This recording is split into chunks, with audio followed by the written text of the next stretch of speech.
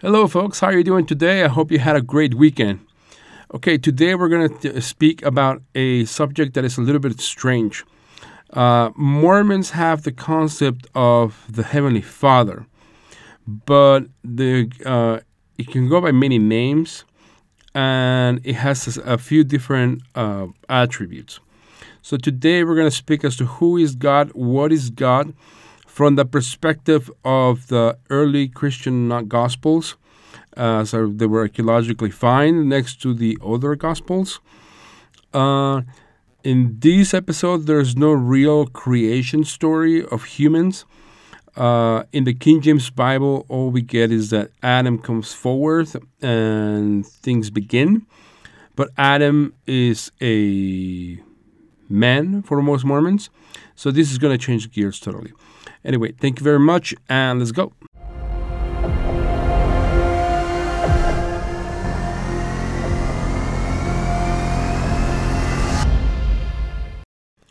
Okay, in the Bible, we find many descriptions of who God is.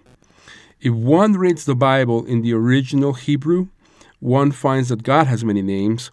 Initially, when we have the creation story with Adam, Adam calls him the Elohim. That name is not a proper name. Al basically means God, and Elohim basically means many. And Al sometimes it doesn't mean God; it means like judges or enumerators. It can have many different attributes, but it definitely is not a proper name. In Judaism, sometimes you have to put the root of a particular word or the root of a particular name or adjective or pronoun within a name. And so Al is one of those kind of pronouns. And Ohim basically means like many. And so that gives us an indication that this is not a proper name. And then if we keep reading the Bible, then from Elohim we turn into Jah, and then we turn into Al, and then goes into Yahweh. And then as we get outside of the Torah, we get into Shaddai Achai, Adonai Charetz, Adonai, which simply means, Adonai basically means Lord. Adonai Charetz means Lord of Earth. And then it turns into kind of like when the Jews start to have warfare, then it becomes Lord of Armies. And some of the literature has found that there are versions of Jewish God names, like Asherah, and host and companions of God. And so if we try to understand the perception of God, it is probably not very accurate from what we're really used to. In Mormon canon, Joseph Smith described that God was a human and that he lived in the planet called Kolob. When asked in which constellation did Kolob reside, Joseph Smith refused to say. And a lot of concepts about the Mormon afterlife seem to be based on the idea that humans will recover their bodies. This will happen during the resurrection. But if we read Jewish canon or Gnostic Christian canon, bodies are not necessary for an intelligence to exist. And the world is actually very limiting as far as the existence of that particular intelligence. The realms of heaven and chaos are very vast, and they certainly do not need a planet to exist. So the concept of God living in a planet is very limiting. If he were to have a body, or if he were to have a body, does he have a spaceship to travel? Where are the terrestrial planets? It gets a little complicated. When one reads the Old Testament, one has to wonder whether the Bible is literal, though. Many Jewish experts do not believe that a lot of the Torah is literal. Adam and Eve were certainly probably not people. They were a certain type of intelligence or a certain type of moral, philosophical concept to try to explain creation and development. But the King James Bible is like the ABCs of the real Gospels of Jesus. I'm talking about the Gnostic Gospels of Jesus. The New Testament is very simple, very basic, and it barely hints on the real mysteries that Jesus revealed to his inner disciples. The Gnostic Gospels, on the other side of the coin, it is like calculus. It is like Jesus' revelation, like way accelerated. There's way too much stuff. It is very complex, and oh my gosh, is it so gorgeous. It's just like, it just goes into so great detail about philosophical concepts, and these had to be written by Jesus because the philosophical concepts are so out there that no philosopher during the time of Jesus or prior to the time of Jesus or after the time of Jesus was able to come up with all this stuff. The book I'll be speaking about today is The Secret Book of John. The Secret Book of John, you can find it in the Nag Hammadi scriptures. This book is quoted the teachings of the Savior and the revelation of the mysteries and those things hidden in silence, things he taught to his disciples, John, close quote. Let me clarify that this scroll was found next to the scrolls that contain the New Testament and dates to around 300 AD. Therefore, it is historically valid. The Catholic Church will call it apocryphal, and it tried to destroy it, it tried to invalidate it, but it is historically valuable as any other gospel. Okay, so let's try to put a little background here. After some rebuttal at the temple,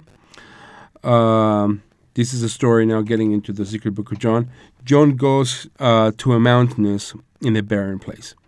Basically, the rebuttal is that there's this guy that's telling him that Jesus fooled him, that Jesus was not a Messiah, that he was a false prophet, and that he basically played a joke on him. And John did not believe that, so he went to the mountainous region. And there he prayed and, quote, "Why was he sent into the world by his Father? Who is his Father who sent him? To what kind of eternal realm shall we go? And why did he tell us when he spoke that this eternal realm to which we shall go is molded after the incorruptible realm? But he did not teach us what kind of eon that one is." Close quote. The language in which John is speaking here, it's already Gnostic. The concept of eon is a concept that Jesus taught secretly to his disciples, particularly because this has to do with the real Heavenly Father and the creation of the spirits from Heavenly Father. This is not touched upon in the New Testament, and this is where things get really interesting, but also kind of complicated. There may be more to it than going to a barren part of the mountain. We also have to ask ourselves, why did John do it? Why did he go to that specific place? Wouldn't the temple be a more divine-inspired place for him to go? He obviously was still a devout Jew by going to the temple. And kind of like Adam, he was also waiting for the Father or the Master to come back and teach him more stuff. And of course, you have the bad guy telling him, you're a fool, kind of ridicule him. But on the mountain, a strange figure shows up to John. And John describes it in the following way, quote, "It seemed to be an elderly person. Again, it changed his appearance to be a youth. There was a figure with several forms within the light." Close quote. This type of vision reaffirms the fact that Jesus took on many forms and has been theorized by some scholars. As he comes back to the apostles after he died on the cross, like many apostles did not recognize them. You can find an example of this in Luke 24:15-16. The figure, talking about Jesus, then said to John, quote, "John, why are you doubting? Why are you afraid? Aren't you familiar with this figure? Then do not be faint-hearted. I am with you always. I am the Father. I am the Mother. I am the child. I am the incorruptible and the undefiled one. Close quote. I will think that Jesus, he's at another level. Of course, we as humans cannot transform we cannot transform into different humans.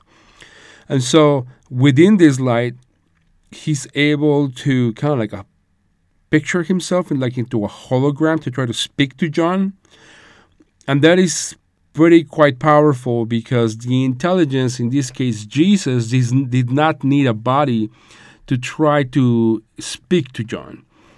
He probably spoke to him as a type of hologram that kind of turns into like multiple different beings. And he's trying to calm John down. And so Jesus then proceeds to teach John about the question that he asked. And quote, what was, and what is going to come, that you may understand what is invisible and what is visible, and to teach you about the unshakable generations of the perfect human, close quote. Now, this is classic Jesus. He's super cryptic. We will need to evaluate what is the relationship between time, between what is visible and invisible, and who are these unshakable generations of the perfect human. But as it is within the style of Jesus, he goes on to explain it. And so Jesus begins his explanation by explaining the highest God, who he calls the One. Quote, the One is a sovereign that has nothing over it. It is God and parent, Father of all, the invisible One, that is over all, that is uncorruptible, that is pure light, at which no eye can gaze. Now, taking the description by Jesus, we can safely assume that if there was a personification of Heavenly Father, this will be it. And it will be hard to try to understand this particular being as a human, at least in my opinion.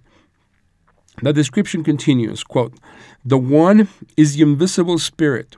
We should not think of it as a god or like a god, for it is greater than a god, because it has nothing over it and no lord above it. It does not exist within anything inferior to it. Since everything exists within, for it establishes itself, it is eternal. Since it does not need anything, it is absolutely complete. It has never lacked anything in order to be completed. Rather, it is always absolutely complete in light. Close quote. Now, to me, this little phrase has the answer to a lot of questions. As to whether God needs us to pray to him, as to whether God needs a wife, as to whether God needs air or water or money or whatever it is, he obviously, according to Jesus, does not need anything. He is just absolute light and power and majesty. And so God's description continues for a couple of pages. Quote, this one is one of the also very interesting ones I found. The One is immeasurable light, pure, holy, immaculate. It is unutterable and is perfect in uncorruptibility. Not that it is just perfection or blessedness or divinity. It is much greater. This statement is followed by a psalm. So it seems that the Gnostic Gospels were also not only stories, but stories that were accompanied by songs. And these are the lyrics of the songs. Quote, the One is not corporeal, and it is not incorporeal. The One is not large, or it is not small. It is impossible to say how much is it, what kind is it, for no one understands. Now, as to how do they play this type of music and what instruments do they use this type of music, who knows? My guess is that they probably use some type of drum. The Moors and the Sephardi, they use the oud. The Greeks used flutes, and those were probably the only instruments that were around that time. In Africa, they had these sticks with cat intestines as a string that they beat with a stick. That was another possibility. Who knows what type of instruments that they use to sing these psalms. And so if Jesus, the one who knows the one, dictated this, one can say that this settles a lot of questions, or at least for me, as far as the description of God. Now, that has been an issue in my life because I have never really quite understood God as having a body. Because to me, God cannot have a body because bodies are cheap. They last about 100 years or 90 or 80 or 70, depending on where you live. You get them a little virus and they die. You change the temperature a little bit and they die. Just bodies are just flimsy and weak. But there are obviously forces out there in the universe that have existed for millions and billions of years, like stars, for example. Stars could be alive, who knows? I mean, all that fission that is going on inside the stars, it could be alive. The Earth, I think it's alive, where, it has its cycles and it has its life that it supports. It just has all these different attributes, like an organism, like a body. And so the planet has lived way longer than a body. The sun has lived way, way longer than a body. And so I believe that God does not have a body. And if Jesus seems to describe God to even greater than a star, I don't think he has a body. Or if he wants to have a body, he probably can have a body. Like Jesus kind of have a body when he presented himself to John. He kind of manifested a body. It didn't have to be born out of a woman. It just kind of manifested itself, which is the type of power like Jesus and the people up there in those higher treasuries have. And that's why they have the greater knowledge, because they have the greater knowledge to either appear as bodies or to probably make stars or make planets or make whatever they want. And since humans have such a limited amount of time here on Earth, it is very difficult to try to learn and understand and apply that type of power or understanding or knowledge. We barely start getting our act together around the age of 40 and 50, where we have an education like a bachelor's or a master's or a PhD, and then we're able to practice it up in the field, and we more or less have to start to understand, this is how I'm supposed to do things, and try to carry on, and then sometimes we get tired, and then we just die. I think that we as humans have a very short lifespan and are very limited. And so this is the episode for today. I hope you have a great week and have a great one. Thank you very much. Bye-bye.